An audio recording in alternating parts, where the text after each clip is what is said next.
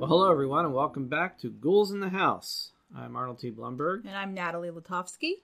And if you've come to this episode via any of our social media, you would have already seen the banner for the episode and probably are wondering what's going on, because we are particularly off the map in some respects, but in others not at all, really. It's a very apropos selection of films. They also mean a great deal to one of us, so I'm going to let you take it away to start things off. This all started because, and granted this was right before HBO Max started setting all of their own movies on fire, but we were like flipping through, what's been added or whatever for the month, and I saw that the Care Bears movie showed up on HBO. And I kind of half seriously, half jokingly said to you, you want to watch what's probably the first horror movie I ever saw? And you looked at me like, are you crazy? And I said, no, the Care Bears movie is a horror movie. And I think one of the things we started talking about right away is that despite the fact that we have a slight separation in years for when our respective sweet spots of childhood are for things, have a lot of similar, obviously we have a lot of similar interests, but a lot of similar things. And one of the things I've often talked about, and I know you've seen some of it now, is that I grew up, for instance, with all the Rankin and Bass stuff, and it's only occurred to me in recent years how much horror there is in all of their stuff, including Winter Bolt and the Snow Wizard, creepy, horrifying looking stuff. So it makes total sense that really most kids, I think, first experience with horror is whatever animated movie or animated specials you see that have those elements in it. And for you, it's the Care Bears movie. It makes sense. And it's also 1985, by the way.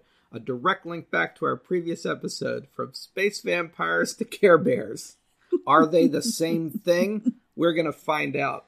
Arguably, you could draw parallels between Life Force and Care Bears in that both end in a totally apocalyptic, bleak Earth. They do also feed off emotions, I guess. Yeah. Right. It's like they were both kind of hitting that same zeitgeist at the same time, but one ostensibly for children. Care Bears are also not wearing clothing. Sometimes they wear raincoats. That's true. That's true. They do. And hats. I stand corrected. Which is what then makes you realize they're not wearing clothing the rest of the time. But I guess they just don't want to get their fur wet. I know. It's like a lot of good cartoon characters. When they put on a jacket, you suddenly think, but wait a minute, there are no pants. They're cute. They sing. They're cuddly. They live in the clouds in a rainbow wonderland. And also they fight evil spirits that are trying to suck all the joy off of the earth and leave everyone in just apocalyptic chaos. You don't know what you're doing, Nicholas. Listen to your heart, and you'll find the truth. Where are they? Care Bears, stare!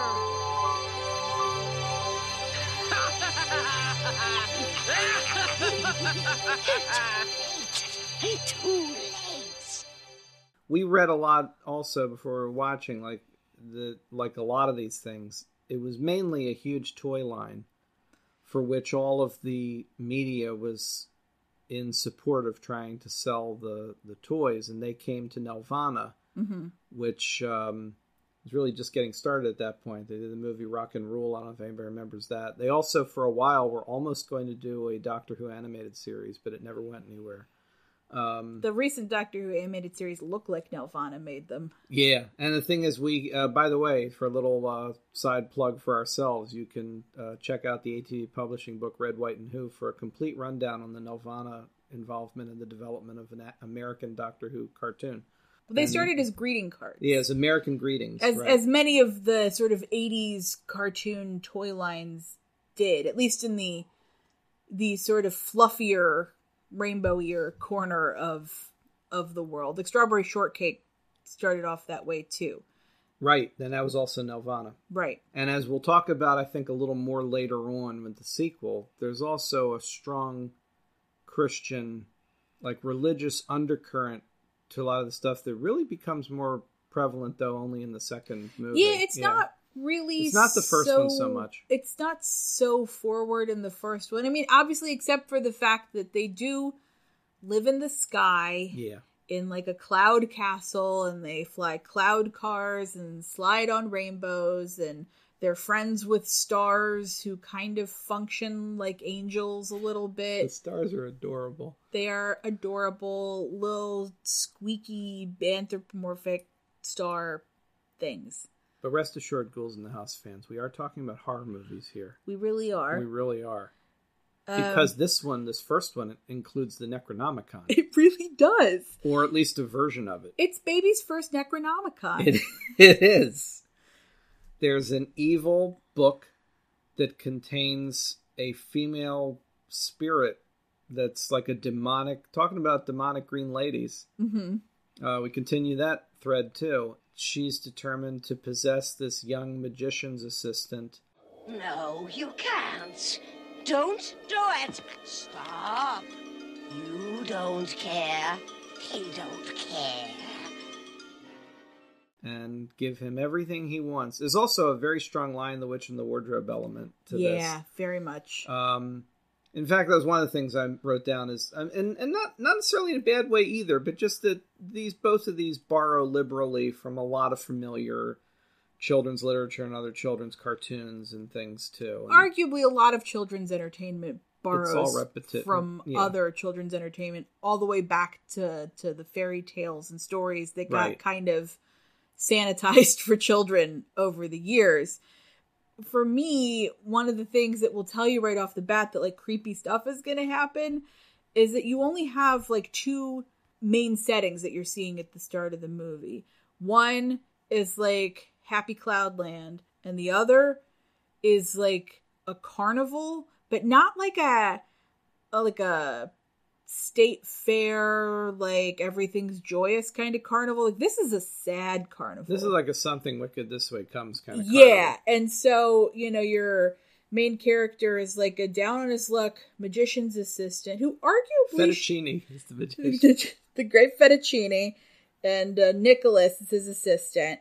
Nicholas also is some kind of indentured servant. He like lives with Fettuccine, but Fettuccine is not a blood relative as far as I can tell. It's not like, oh, that's his dad or his uncle or whatever. It's like he's just stolen this boy child and he lives with him and drops stuff a lot. He's like the worst assistant. And we don't get to find out until the very end, actually. So, usually for us, spoiler alert for those of you who haven't seen the Care Bears movie. Rankin and Bass stalwart Mickey Rooney, who's the voice of Santa Claus in a lot of the Rankin and Bass stuff, is the voice of our narrator, who we find out only at the very end is the adult version of the young magician.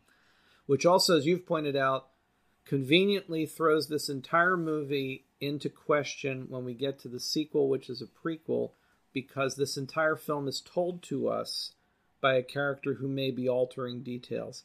Yeah. Note how specifically I'm already laying out the continuity requirements for the sequel to the Care Bears movie. Look, fan's gonna fan. I mean, if we're gonna take this seriously, which we are. He's not the most reliable narrator. No, he isn't. So basically, he's one of our main like human characters. And our other two main human characters are a pair of orphan siblings for some reason. It's like they gotta be orphans. I don't know why they can't just be kids, but they're orphans because they are. Which now I can't remember her brother's name, but she's Kim. I know she's Kim. And her brother's not really that important to the story. I'm looking right now, and I'm not even... Kim and Jason. Kim and Jason. Oh, yeah, and the thing that made me fall in love with it instantly enough to certainly be able to carry me through multiple movies. Which, by the way, I love how right from the beginning you immediately set up for me. You said, we are not watching the third one. No, we're not watching the third one. There is a third Care Bears movie. No, there's not. But that's it. We're done. It's dead to us. Okay. But the thing really got me was, Mickey Rooney. He was Santa Claus. And then all of a sudden, really, the main bear, certainly in the first movie, sort of like fades back a bit in the second one, is Tenderheart Bear. And for a minute, I was like, boy, Tenderheart Bear sounds just like Rudolph. And it's Billy May Richards, the voice of Rudolph. So I thought, oh, nice. So it's like a lot of the same familiar voices. Mm-hmm. Yeah. And Harry Dean Stanton providing the singing voice for Braveheart Lion. So, by the way, this is also an episode connected to Alien. There we go. So you've got these like magical bears who live in the sky and just want everybody to love each other. You've got two really cynical orphans who don't want to make friends because everybody abandons them. Two talking bears fall out of the sky and are like, hey kids, we see you're sad. We want to be your friends. And rather than saying like, what the hell is that? Is it a talking bear? Like, what is this? Instead, like, we don't make friends, you jerk. And like, just walk away. And it's like, good on you, kid. Like, don't even question it. Like, no. Like, we don't need anybody. And then, like, another bear gets dispatched to, like, deal with the magician's assistant, who's also sad. Like, they're bears who get dispatched to try to handle sadness just by telling you that, you know, you don't have to be sad. You could just not be sad. Don't they have, like, what is it, the caring meter or something up Yeah. there that shows them when people need They them? have a caring meter. It makes, like, a really sad sound when people stop caring, where it just goes, boom. Mm-hmm. And it, like, bongs, like By the way, a death knell. What occurs to me now for the first time Mm-hmm. is, like, when they appear to the kids. In the universe of the Care Bears, would they appear to you looking as if they're real living bears with that stuff on their chests in different colors? Or would they look like animated stuffed toys? They were all animated, so I don't know what you mean. I mean, would they look like stuffed toys moving as if alive, or would they look like a living bear? I don't think they thought that through. I'm curious about that. But now. if you want to really take it there, like that new Winnie the Pooh slasher that they're making, That's right. I guess you could be like, they look like bears and they don't actually talk. They just go. But they have chest tattoos that have Chest tattoos. what thing they are related to on them. We digress. And basically, before the bear can like talk to Nicholas and be like, you also don't have to be sad, little friend. Like, Nicholas is tasked with emptying out a big trunk full of crap that Fettuccine has purchased, stumbling upon this book, and the book, like, opens the book with the key, and this, like, crazed spirit just starts talking to him in a super creepy voice. Like, the voice itself tells you this book does not have your best interests at heart, even if it is a talking book that promises you all your dreams will come true. That sounds great. But also the voice should tell you, perhaps, you know, like, what's in it for the book and, like, for the spirit lady. And they don't ever really get to the core of, like, what the spirit wants, except that it's just kind of to sow chaos because the Care Bears are God and the spirit's the devil and Nicholas is Job or something. I don't know. They really put the fine point on that in the sequel. Yeah, they really do. So Nicholas gets possessed by this book who, like, basically tells him, look, I can actually turn you into a real stage magician here. And then intentionally causes him to screw up his show so that everybody laughs at him. So that the book can then be like, I can help you make them stop laughing at you. And he's like, let's do this thing. And then he makes every, like, person in the circus tent start just, like, hating each other and tearing each other to shreds. And he was like, hey, that's pretty good. I like this. Like, now they're not going to laugh at me anymore. And it's like, It's like an incel origin story. Yeah, it's, like, crazy. And then in the midst of all of this, like, the bears kidnap the orphans and make them babysit or something. Or is that the second one? I think that's in the first one. Or No, that's the second one. That's the second one. All right. Yeah. Because in the first one, sorry, folks, we're confusing the Care Bears movies. We shouldn't do that. They don't kidnap children until the second one. In this one, the children go willingly. I think, or they kidnap them. I don't know. Somehow the kids end up in Care-a-Lot in the clouds. And basically, the Care Bears have to figure out a way to stop the very sad magician's assistant from destroying the entire world by sucking it dry of all good feelings. And it's just insane. It's insane. One thing you also learn, again, more so even in the second one, is how willing children are in this universe to make an immediate deal with Satan. Or some representative of evil. I mean, one, like, as you point out, the book is not even remotely trying to hide the fact that she's a malevolent spirit living in a book. And he's like, all right, help me out. Yeah, like, she doesn't use a disguise or anything. No, she's just an evil green bald lady disembodied in a head of book. doom. A lot of cackling. She also looks like the evil queen, by the way, in the I would say obscure, but I don't think it's really that obscure anymore. It's just if you never saw it at the time, it's not exactly one you come across anymore. The animated adult film Shame of the Jungle, which was like a racy adult animated take on Tarzan, that in the American release replaced what I think was French cast with an American cast that consisted of lots of people from Saturday Night Live and National Lampoon. I know what they say about me. They say I'm a pernicious she-devil out to rule the world. But I have feelings like anyone else. And if I don't get hair, real hair, before tomorrow, heads are gonna roll! And then what is it? They have to like put the key in at the end and...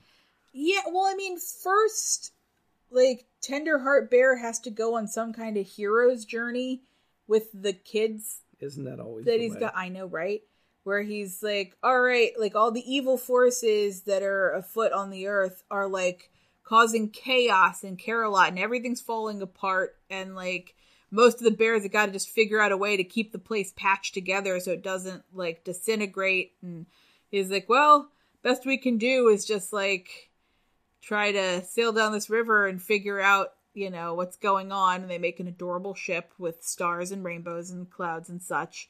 And they end up in like a weird jungle forest and meet all of the non-bear versions of the Care Bears, essentially. Yeah, because in this first film was the introduction of the Care Bear Cousins, which was going to be an offshoot line of toys featuring one of every, let's say 47 bears, but there's only one of every other animal. Right. Which is going to make the Noah's Ark a monkey, a situation lion, very difficult. a horse, a pig, but a penguin for very reasons. specifically, they meet them for the first time in this movie. Yeah. Remember that, folks, for when we get to the sequel.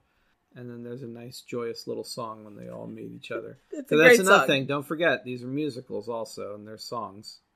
So that happens as well. That's when you bring in Harry Dean Stanton to sing for the lion who cannot sing. Yeah. Neither can the kid, but that's not stopping him. Oh, that poor kid. Whoever is playing Jason, the youngest kid, really can't sing, but they got him doing it anyway. Let's name and shame him, shall we? It's Sonny Besson or Beeson Thrasher. That is the name. He cannot sing, but that does not stop him from trying. Canadian former child actor who was in a live action show for Nelvana called the Edison Twins. And then also did My Pet Monster, Garbage Pail Kids, and a number of other things. And last worked around 1995. Talk about weird kids horror from the 80s, My Pet Monster. That's a whole nother... Maniac Mansion's another thing. But in any case, yeah, there's a lot of songs, and in the end, basically all the Care Bears and the Care Cousins and the kids converge back on the carnival, which has like devolved into truly apocalyptic state. It's really chaos at the end. So creepy. Nicholas has gone full evil villain, taken up residence in like the castle that's part of the roller coaster ride of the carnival, set up a whole lair with the book, and the book is like, now we're gonna suck the feelings from the whole world. And the kid's like, wait, what?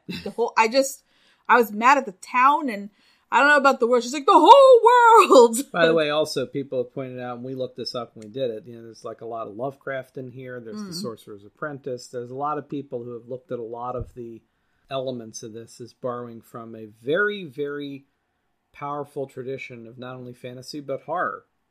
And it all comes back to that book. Cursed books with spirits in them.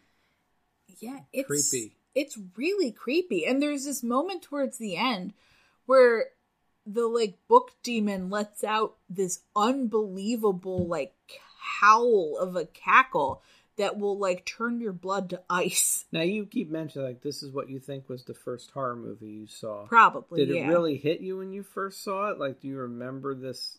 Like, was it unsettling? Was there some? I mean, was she like something that stuck with you? When I was younger, I was never really all that scared by things. Yeah, like, see, to me, it's a couple. It's Mostly dummies for me. Mostly because I've my entire life had my own issues with suspension of disbelief. Like, even as a child, I've always known what was real and what was not. And so the possibility of something that was not real, feeling real, wasn't something that really happened. That being said, I can tell you for a fact, I remember two things as a kid that really frightened me. One of which was watching Dark Crystal, and I could not watch that for years. Like, all the creatures in that really just scared the heck out of me when I was a kid. I was older, but I've never liked the look of that movie. And I mean, I understand there are people for whom that's a thing. Very uncomfortable. The whole Froud or Frood, whatever that is, that whole aesthetic area, that whole aesthetic, yeah. I cannot stand it. And I don't mean that I dislike it, like I don't think it's quality work. It's that I find it so intensely off-putting, I can't look at it. And so, yeah. The other one I get it. that got me was there were these sort of dark fairy tale. Oh, yeah. I can't remember if we looked up. That it was like Showtime, I think. That was yeah. the Shelley Duvall and the Fairy Tale Theater, I think it was. And yeah, I remember watching the Rumpelstiltskin. Rumpelstiltskin. One. And Rumpelstiltskin is just a creepy little bugger. Like, it was Fairy Tale Theater, and Shelley Duvall was one of the main ones, I think, who ran the whole thing. And like every episode was just filled with named people. And the Rumpelstiltskin episode has Ned Beatty, Hervé Villechaize is Rumpelstiltskin. Yeah, those were pretty good, actually. But I just remember watching it, and they're all very dark, and there was this moment where he's trying to sort of like get his paybacks, and Rumpelstiltskin just like pops out from under the bed to talk to her. And I remember I was sitting on my parents' bed watching it on the TV in their room, and their bed was literally the only one in our house that actually had an underneath to it. Like there was actually an under their bed. And I remember being like paralyzed, like sitting in the middle of the bed thinking like, how do I get down from this? And for years, if I ever sat on my parents' bed, I jumped onto and off of it so that I would be clear so that nobody could grab my ankles. That kind of left an impression on me. Care Bears movie, not so much. Maybe because it was animated. Maybe because I just really like the Care Bears. I don't know. But it still was very dark, and I feel like it kind of shaped my own personal aesthetic, which is like a healthy combination of like rainbows and apocalypse. It's like a little bit of both. And by the way, I can also say post 50, I really like the fact that we currently have a bed that has no under. I just like not having to worry about that. That's one thing. Nothing's coming out from under there. One thing off the list is good. Mm-hmm. Oh, we're terribly sorry. Can we give you a hand? Let's give him a big hug. Oh. No! Now, we watched 2 Care Bears movies. We did. And also, I should mention, by the way, before we move on to Care Bears Movie 2, A New Generation, which came 1 year later. It's one of those examples, too, of people seeing the dollar signs and the success and going, make another one fast. And while this one still hits on a certain level if you're interested in the first one, there's diminishing returns, and like you said, there may have been a third one, but we're not doing that. But anyway, it's important to note that the Care Bears movie, for those of you out there that don't know, as I didn't really or paid much attention to it until this point, coming out in 1985, was a massive hit because it came out at just the right time to be in theaters when Disney was having its sort of Black Cauldron era downturn. And Care Bears movie was like the only animated game in town. And it was phenomenal, apparently. A massive success story. A massive success story that Nelvana found out all of a sudden they were trapped in as a production company working on materials for which American Greetings still retained all the rights, so they didn't get to see nearly as much of the money as they could have made if it was something they owned themselves. But they still made the sequels and stayed in the business. The story goes that they were given the option of having a flat fee payment or residuals, and if they didn't take the flat fee payment, they wouldn't have been able to pay all of their invoices for the creators. They had no choice but to take that flat fee. It's an interesting story for anybody, like certainly me, but like anybody that loves also reading like history of animation and pop culture and all these kind of things. The whole story of the making of the Care Bears movie is fascinating because they were like up against the wall. They were so over budget in terms of what they were capable of as a production company. They needed the money up front or they couldn't have handled it. Mm-hmm. And they screwed themselves completely on what turned out to be one of the only times in modern history where Disney couldn't beat them. And the Care Bears movie was a huge success. And so naturally, the next thing that comes up is do a sequel.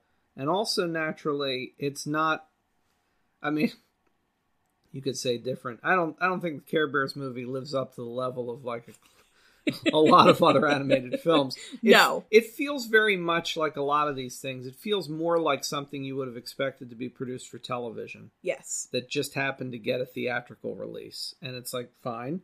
And then they make the sequel, and it definitely feels like we've taken a downturn, although a number of the people involved, both behind the scenes in animation and voice cast, including Billy Richards, come back for the sequel. But what I think we found immediately, and for you revisiting it, is the religious aspects of the storytelling seem to be much more upfront. They really go straight from the antagonist now not being like a nondescript spirit in a book. They quite literally say that Darkheart is basically Satan. Yes. And use all the iconography of Red and the Devil and Satan. Mm-hmm. Shape-shifting. Yeah, and the idea of making a deal with the devil in this. And the songs are not nearly as good. I mean, the songs are a certain caliber in the first movie already, and now we're at a lower level. But then in addition to that, it's a prequel, and yet they completely screw up the continuity of their own little universe by showing the Care Bears and the Care Bear cousins starting off together, despite the fact that they didn't even know them in the first film until later. Right. And they all started together as babies, apparently. I was very confused, is what I'm saying. Yeah, they screw up their own continuity. A lot of people who are fans of Care Bears in general are upset about that. Still? Are we still all upset? Some are. I mean, continuity doesn't bother me quite so much as bothers you, but we've kind of constructed our own in-house version of, well, since the first movie was Nicholas telling the story as like a bedtime story to kids, maybe he just didn't quite understand all the details when it came to the Care cousins. And, you know, because in this one they do talk about how for safety reasons they split them in half. For some reason, all the bears get to stay in heaven. It's like Luke and Leia hiding them from Vader. It's right. Like we got to split them up so nobody finds all of them in one place. So bears get to stay in heaven where everything's made of clouds and magic and rainbows and cupcakes and things. And anybody who's not a bear has to go live in the jungle and fend for themselves. Oh, yeah, and also the grandma bear is missing in this one. Just because it's a prequel, so maybe one of the other bears will eventually be Grandma Bear. But they also set the bar for horror very high in the sequel and kick us off immediately with a massive dragon attack. Yeah. It's not holding back at the beginning. It's like all the little babies are like in the bowels of a ship, like trying to get them to safety, and then some Satan dragon is trying to drown all of the baby Care Bears and Care Bear cousins, and through the magic of love or something, they manage to get to shore, but then they're like, oof, that was a close one. And then we get Darkheart show up, and he's mostly is like summer camp setting for this one. Darkheart is mostly in the guise of a young boy to try to work with the kids on their level, presumably, although he's evidently some kind of immortal evil being. Yeah, possibly. Darkheart really wants to get at the Care Bears, but since Darkheart can't quite find the Care Bears or get to them because they have protections in place, then decides he'll go after children, since children are what the Care Bears love. And the girl in this makes the deal with him immediately. Immediately. With no discretion whatsoever. It's basically like your standard sort of summer camp story is you got like a bunch of kids who are super athletic and a couple of kids who are misfits. And in any other movie, there would just be like a regatta or something and there'd be redemption. But in this case, a shape-shifting devil shows up to make a deal with her that can make her like stronger and faster than everyone else. And all she owes him is an unnamed favor to be cashed in at a later date that she can't refuse. He also laughs like Phantom of Crankor.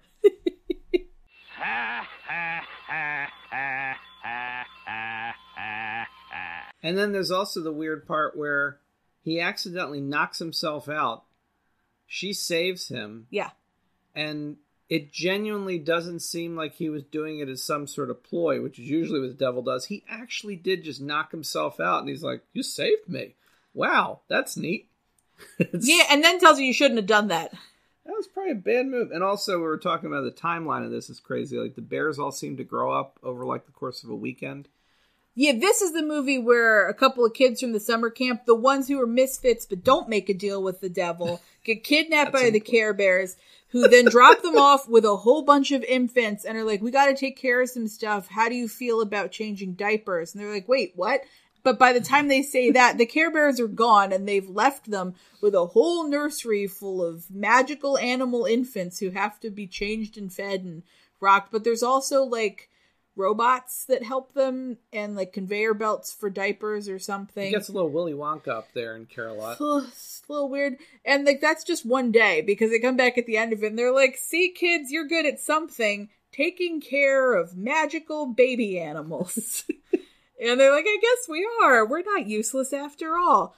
So it's like, okay, I guess. But their friend, meanwhile, is down on Earth, like, taking advantage of the devil deal. Yeah, and becoming like a sports star. At a camp where there are no adults. Not a single one. This is like Peanuts territory. Even worse than Peanuts territory. Because in Peanuts, you get the impression the adults are there. We just never see them. Mm-hmm. This seems like there are no adults ever. Never. You never see an adult in this movie. You do in the first one. Not so much in this one. No. And there's really not much more to it than that. You have Darkheart that's sending out some kind of like demon entity. Oh, the lost smoke monster. Yeah, and like the two adult bears that aren't the baby Care Bears are like chasing this smoke monster around thinking it's Darkheart while Darkheart's like keeping them busy so that Darkheart can trick all the children bears. Care Bears, Care Cousins, stare! Ho!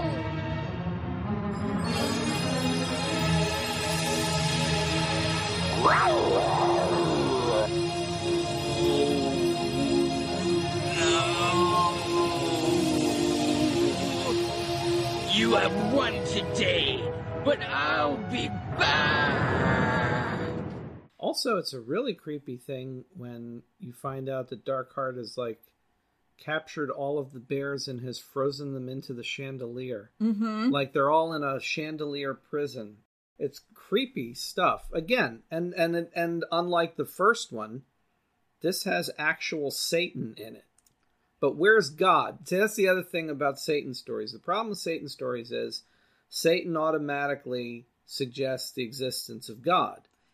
But God presumably is using the Care Bears as his army. Well, this one has kind of like a bearded moon. That's right. Thing. Oh my God, that's right. Yes. That's kind of your absent God. Yeah, there's a God star. That's right.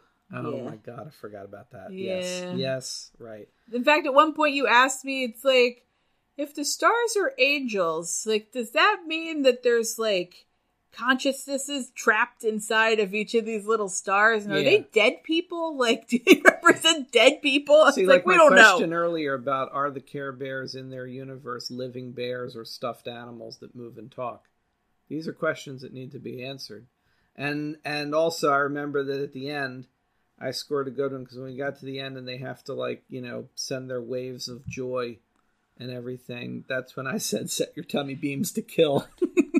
Which has become a battle cry at our house. Because they have tummy beams. Yeah, and much like the Ghostbusters, they have to cross all their tummy beams in order to vanquish the spirit. It sounds so much more horrible than it really is, but it also is still kind of horrible. Well, also, the Care Cousins don't even get tummy beams. They just have to yell. They say, like, Care Cousins call, and then they all just go... And then the music of their howls mixes with the tummy beams, and it takes down evil. And then the movie shamelessly rips off Peter Pan and does the Tinkerbell scene, where they ask, like, all of us to participate. and shout, I believe! And Darkheart becomes a real boy. Because all of a sudden Satan is Pinocchio, and suddenly it's like, I love you, and he's all right now. He's still a ginger, but his eyes are normal. That's right, because he has red eyes. Yeah. He dresses in red is where he has red eyes until the end when he becomes a human. Look, if a ginger guy with red eyes in a red tracksuit just walks up to you in the middle of the woods and is like... I can make you special. You want to be a soccer star or something? And it's like, yeah, sure. It's like... Just like that. Children? Sign it in blood? Sure. No. just say no. Don't touch the thing. Just don't touch the thing. Don't talk to the shape-shifting forest devil. All he wants to do is hurt the Care Bears, and he's just using you. Set your tummy beams to kill. Thanks for listening to Ghouls in the House, featuring Natalie B. Latovsky and Arnold T. Blumberg. You can find Natalie on Twitter at NB Latovsky, that's NB Lit of Sky, and Arnold at Dr. the Dead, that's me. Our movies this episode were, get ready for it, The Care Bears Movie, 1985, and Care Bears Movie 2, A New Generation, 1986. You can count on us. Ghouls in the House is an ATV publishing production. Check out our other podcasts, books on your favorite fictional worlds, and other assorted goodies at www.atvpublishing.com.